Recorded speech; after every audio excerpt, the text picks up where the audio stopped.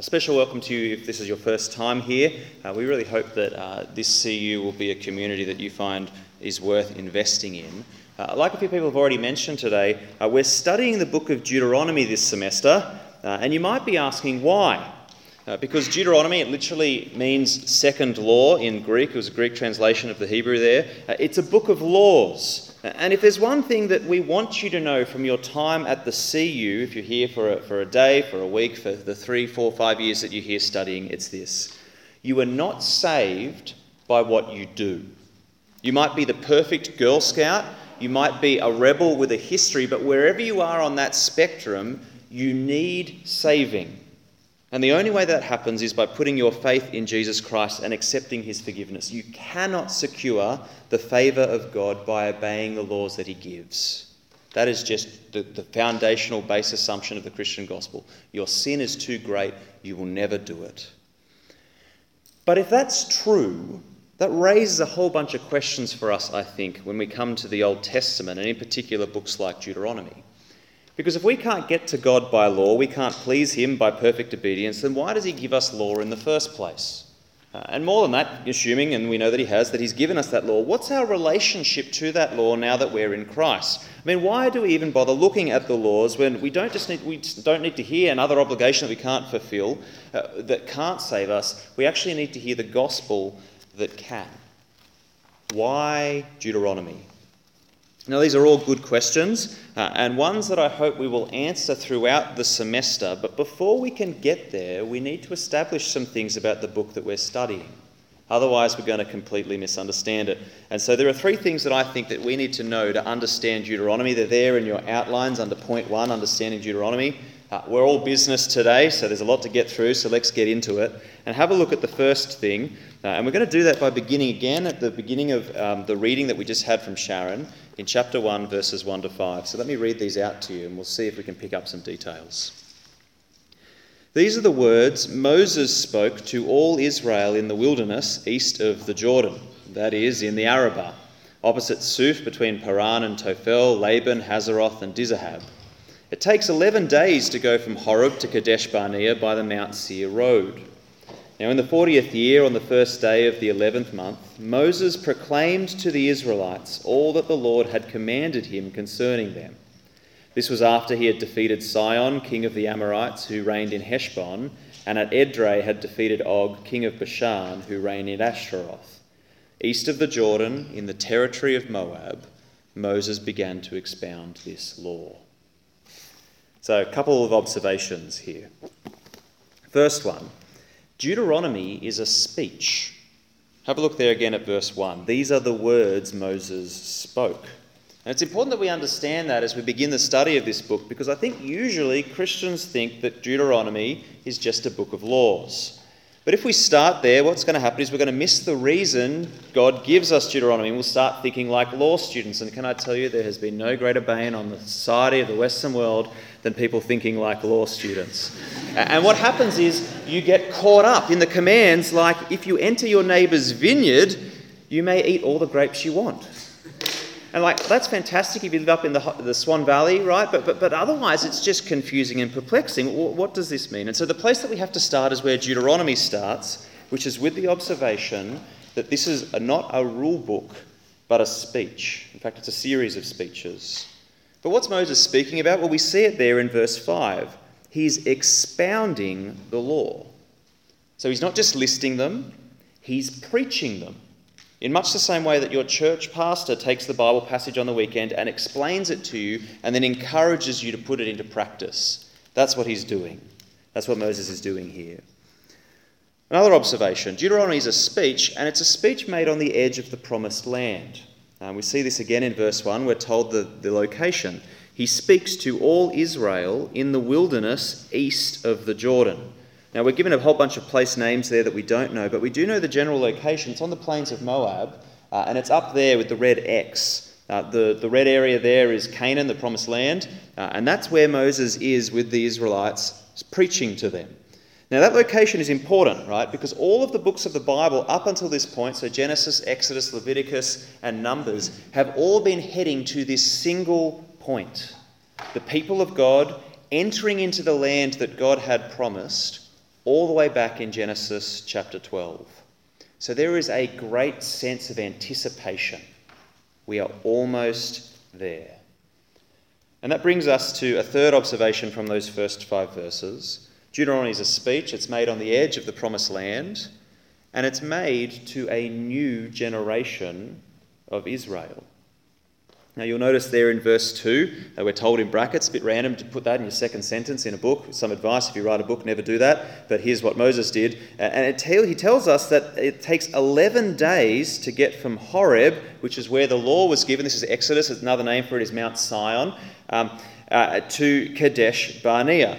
I said Sion, I meant Sinai, apologies. And here's the route that they took. You can see the journey on the map. They start down the bottom in the south at Mount Sinai, Horeb, and they travel up to a place called Kadesh Barnea, and then eventually to that big X to the plains of Moab east of the Jordan. Now, when you put this journey into Google Maps, not a strategy that I advise in today's age, not the most precise method of timing. You've got to understand that there are traffic lights back then. It would have been much faster 2,000 years ago, 4,000 years ago. The thing that we need to realise here is that it would have taken them 3 weeks, tops, right? They were pretty good walkers back then. They didn't have things like cars, so they had some pretty hectic calves. It's taken them 40 years. And the reason it's taken them that long is because rather than walking straight into the promised land as God had commanded them, they had chickened out. And they didn't trust that God would give them the land. And so as punishment, God determines, and you can actually see this in today's passage if you look there in chapter 1, verse 35, he determined that no one from this evil generation shall see the good land that I swore to give your ancestors. And so he wipes out an entire generation of Israelites because they did not trust him. And now here on the edge of the promised land, it's take 2. And the question on everyone's mind is what's going to happen? Will the next generation finally enter into the promised land, or will history repeat itself? So Deuteronomy, it's a speech made on the edge of the promised land to a new generation of Israelites, and that's just the first of the 3 things we need to understand. The second one we see in verses 6 to 18, and that's that Deuteronomy concerns the promises of God. You see, when you look at verses 5 and 6, when Moses begins expounding the law, he doesn't begin with particular statutes or rules. He doesn't care about Eumaeus Vineyard at this point. He begins with promises. And that's critical to understand because without the promises, then we won't understand the purpose or the reason for the laws that follow. So have a look there at verse 6 and see how Moses begins his speech. He says, "The Lord our God said to us at Horeb, you have stayed long enough at this mountain. Break camp and advance into the hill country of the Amorites. Go to all the neighbouring peoples in the Arabah, in the mountains, in the western foothills, in the Negev and along the coast, to the land of the Canaanites and to Lebanon, as far as the great river the Euphrates." So there's the promised land mapped out. And then verse 8, and this is our key verse, "See, I have given you this land. Go in and take possession of the land the Lord swore." So there's the promise language. The Lord swore he would give to your fathers, to Abraham, Isaac and Jacob, and to their descendants, who are the Israelites that Moses is speaking to. Now, brief biblical history here to get the context of what's happening. Let's start at the beginning. God creates the world, creates man, but man sins, disobeys God's commands, and so God, because he's a just God, punishes humanity and he curses them with death, and he excludes them from the blessing of his presence. That's the problem of Genesis 3. But because God is not just a just God, but a merciful God, he makes 3 promises to a man called Abraham. Now, do you guys remember what they are? They pop up every now and then in talks and in other places around the sea. The first one is offspring. God will make Abraham into a great nation with descendants as many as the stars in the sky. The second is the promise of land, which we've seen in this passage. And the third promise is the promise of blessing. And it's not just that Abraham will be blessed, but that through him, and you can see this in Genesis 12:3, that through him all nations on the earth will be blessed. And so that one's really important because this is God's declaration that he will eventually remove the curse of sin and restore humanity to the blessing of fellowship with him. And though all of God's promises to Abraham will eventually resolve themselves in Jesus, these 3 things, offspring, land, blessing, they're the road to God's salvation. And Moses looks around and he says the trajectory is good. And that's what verses 9 to 18 are about. You might have been scratching your head, wow, this is a long Bible reading. Why are we reading about organisational structures? Moses just complaining that he can't handle it himself, so you've got a bunch of judges. This isn't a random Israelite org chart. Moses has had to put those structures in place because of verse 10. Have a look. And what do you notice about the language? The Lord your God has increased your numbers so that today you are as numerous as the stars in the sky. That's the promise of offspring. Tick. And those offspring are now sitting on the edge of the promised land. We're almost 2 for 3 here. And if we can just get in there, then we can start to see the blessing of Abraham on his descendants start to spread to the world. So Deuteronomy, it's a speech, and it concerns the promises of God. Now there's one more thing we need to understand before we can really launch in, and that's this. Deuteronomy is about the response of God's people to those promises. Have a look there in verse 19. The Lord commands them to set out from Horeb. Remember, that's Mount Sinai, the place where the law was given in the book of Exodus. And they travel to a place called Kadesh Barnea, which is in the southern fringe of the promised land. You can kind of see it's just near the red area. And that's going to be their entry point into the land. Now we get to verse 20. They reach the hill country of the Amorites. And look at the language Moses uses there. This is verse 20. Which the Lord our God is giving us. See, the Lord your God has given you the land. Go up and take possession of it, as the Lord, the God of your ancestors, told you. Do not be afraid. Do not be discouraged. It's as good as yours. Now let me ask you a question. I'm going to choose somebody for this. Ethan. If I told you that I promised to give you this chocolate bar, I've been told that it's a very nice chocolate bar. I've gone and bought it. I've paid for it. I've used my hard-earned salary on it. It's yours. Come and take it. What would you do? What would be the smart thing to do? The wise thing to do? The good thing to do? Not to eat it. It's not good. I would have thought, let's try this again. Ed. You're right, I have made the promise to Ethan, and it is yours, Ethan. You can come up and take it. What Ethan has just demonstrated for us is a right response to the promises of God. I have delusions of grandeur. They're not that big. It's okay. If he hadn't done that, he would never have enjoyed the blessing of my promise.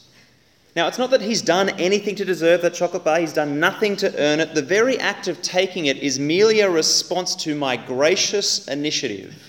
All he needed to do was trust me, that when I said that sugary goodness was his, it was his. And that out of that trust, he would obey my command to come up, take, and eat the chocolate bar. And those two elements, trust and obedience, those are precisely the two things that Israel refuses to do. And we see it there in verse 26. They're unwilling to come up. And instead of trusting him, they grumble against him. They say in verse 27, the Lord hates us. So he brought us out of Egypt to deliver us into the hands of the Amorites to destroy us. Where can we go? Our brothers have made our hearts melt in fear. They say, the people are stronger and taller than we are. The cities are large with walls up to the sky. We even saw the Anakites there, who were people who were like 8 foot tall. And so they don't trust, they grumble. And instead of obeying, they rebel against the command of God. In fact, they do that twice. You would have noticed that in our reading. First of all, he tells them to go into the land in verse 26. They don't do it. And then second of all, in verse 43, he tells them, all right, we're done here. It's to the wilderness with you guys. They go, no, okay, we've changed our mind. Let's go. And they go in when he says not to. But because God isn't with them, they get absolutely smashed. And what their example shows us in the negative is what response God requires of us when he speaks to us words of promise. We are to trust and to obey.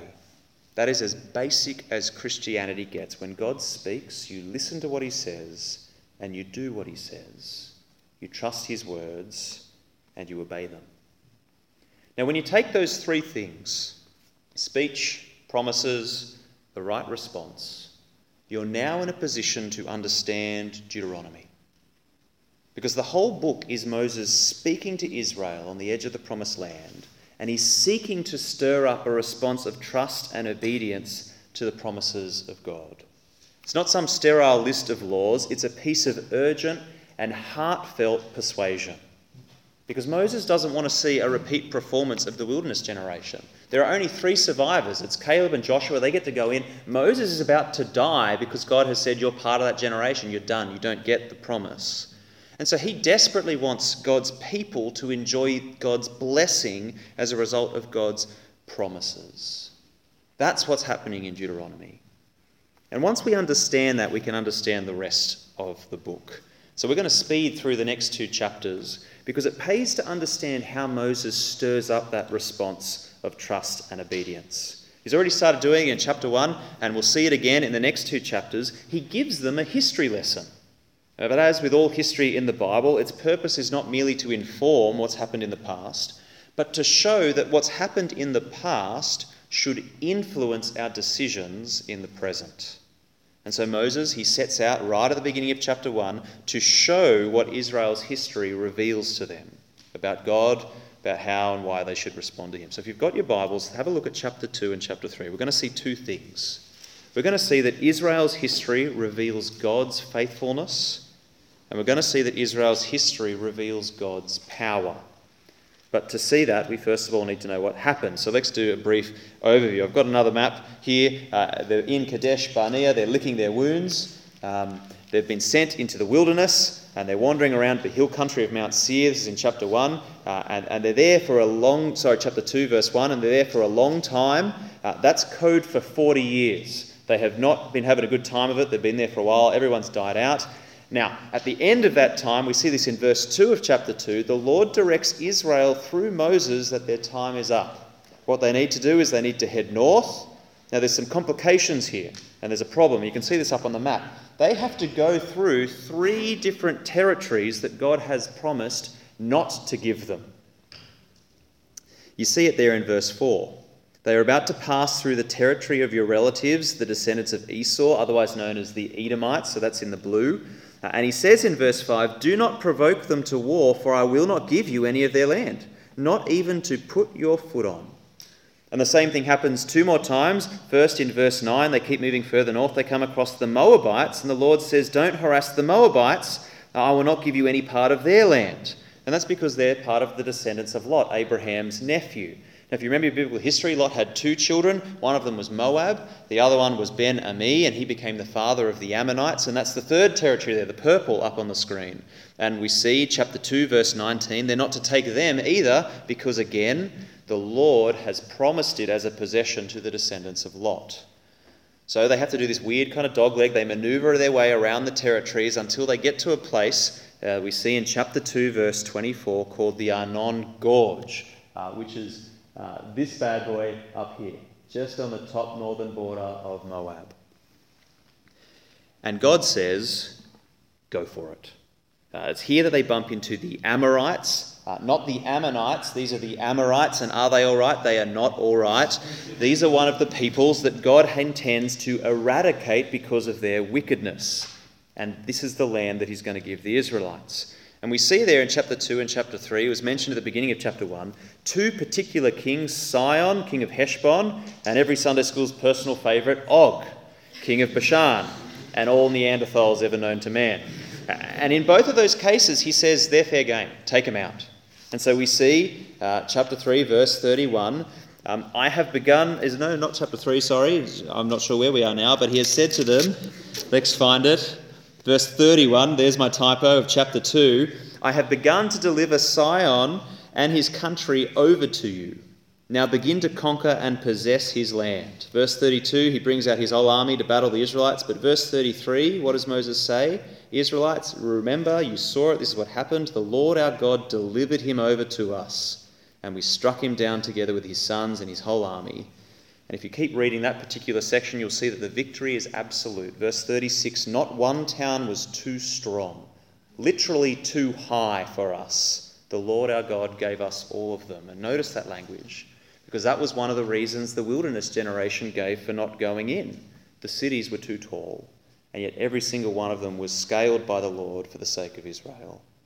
And what happens to Sihon happens to Og in chapter 3. Again, the whole army marches out. Verse 2, the Lord says to them, "Do not be afraid, for I have delivered him into your hand along with his whole army and his land. Do to him what you did to Sihon, king of the Amorites, who reigned in Heshbon." So the Lord our God also gave into our hands Og, king of Bashan, and all his army. We struck them down, leaving no survivors. They take all of the cities. And then in chapter 3, verse 12, all the way through to chapter 20, we see Israel start to enter the promised land. Here's the fulfillment of God's promises. They're already happening. So the Reubenites, the Gadites, and half the tribe of Manasseh, there was a lot of those guys, they get their inheritance. And they settle down where Sihon and Og used to reign. They still have to come over and fight with the rest of the Israelites when they cross the Jordan until the whole land is taken. But we're almost there. And that brings us to the present day. So some observations. What does Israel's history reveal? First of all, it reveals God's faithfulness. Everything that he has promised to do will come to pass. And that's even true for those who aren't his people. See, the promises that he made to Esau, to Moab, to Ammon, those three nations, he kept. And if that's true for them, then it's especially true for the descendants of Abraham and Isaac and Jacob, God's own people. They've already started conquering. They've already started settling. They can be confident that God will be faithful to his promises. And Moses, he's been quite clear on this point. None of this has been without the direction, the prompting, the enabling by God. The commentary throughout the first 3 chapters of Deuteronomy is insane. That God did this. God told us to do this. God delivered this into our hands. Everything that God has said, every direction that he has given has come good. He is faithful. But second, Israel's history reveals God's power.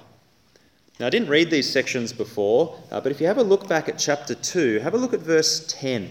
There's a few bracketed sections in chapter 2 which are worthy of notice, because it says that after he mentions the territory of the Moabites, they've got an aside there that the Moabites dispossessed a particular people. We read that they're strong and numerous, as tall as the Anakites, and they were some of those giant people that the previous generation of Israel had been so terrified of, that they'd been so scared that they disobeyed God about. And what do we notice about these people, these big, tall giants that are undefeatable?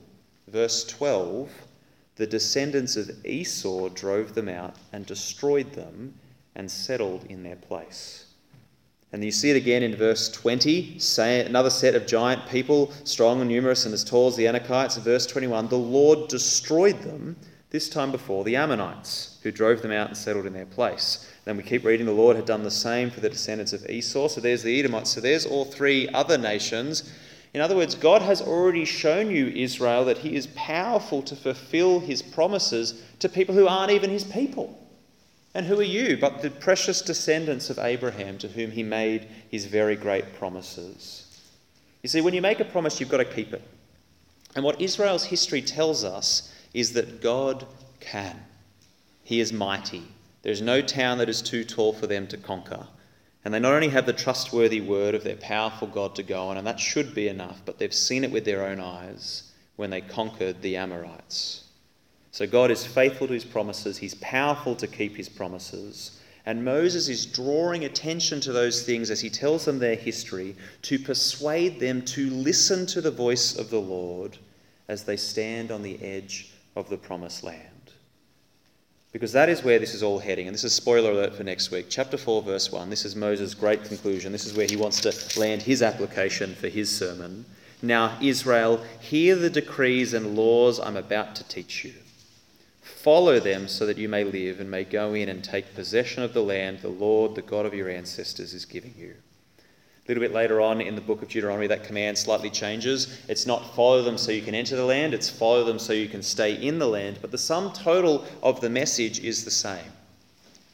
God has spoken to you words of promise by his own gracious initiative, and the response that he requires of you when he speaks to you is that you trust and obey. So let's wrap this up by thinking about how we respond to the God who promises.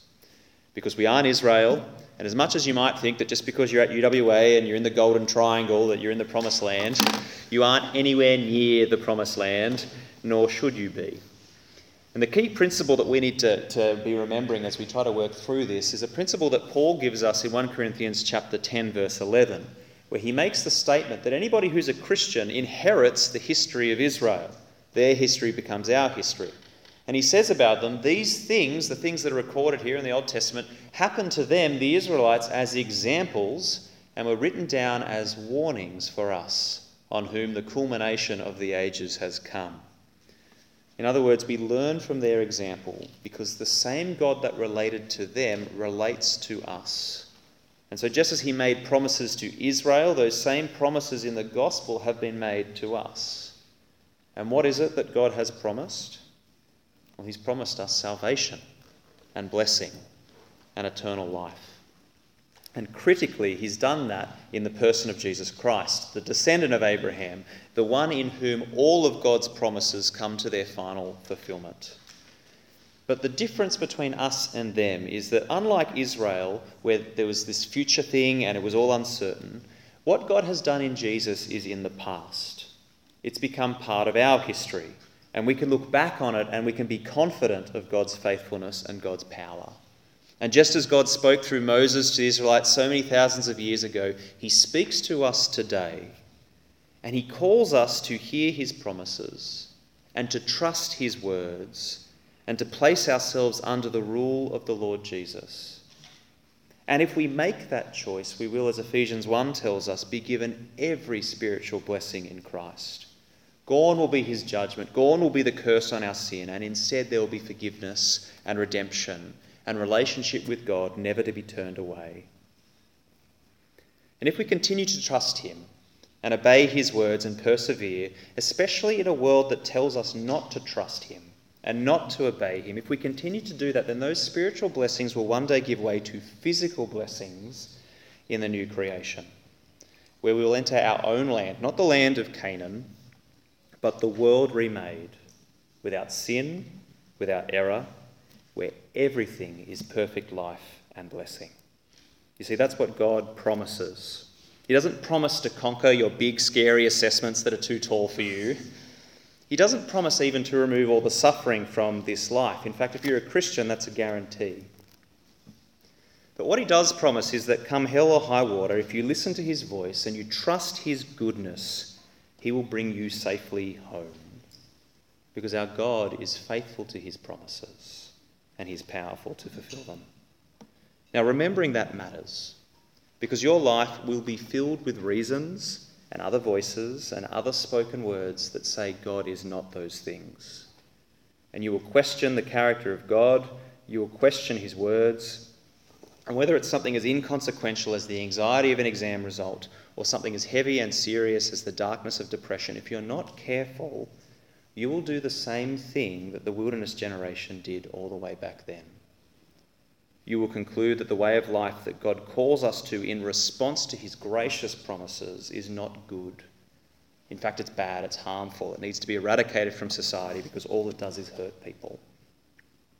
And you'll stop listening and you'll start rebelling. And in the case of Israel, they were barred from the promised land, denied the promises of God because they did not trust and they did not obey when God spoke. But here is the great assurance of the gospel that we have today, that God has spoken to us. God has acted in history. Jesus has died and done away with your sin. He has risen to reign, and he calls people to follow him, to trust in the goodness of his words as he leads them safely home.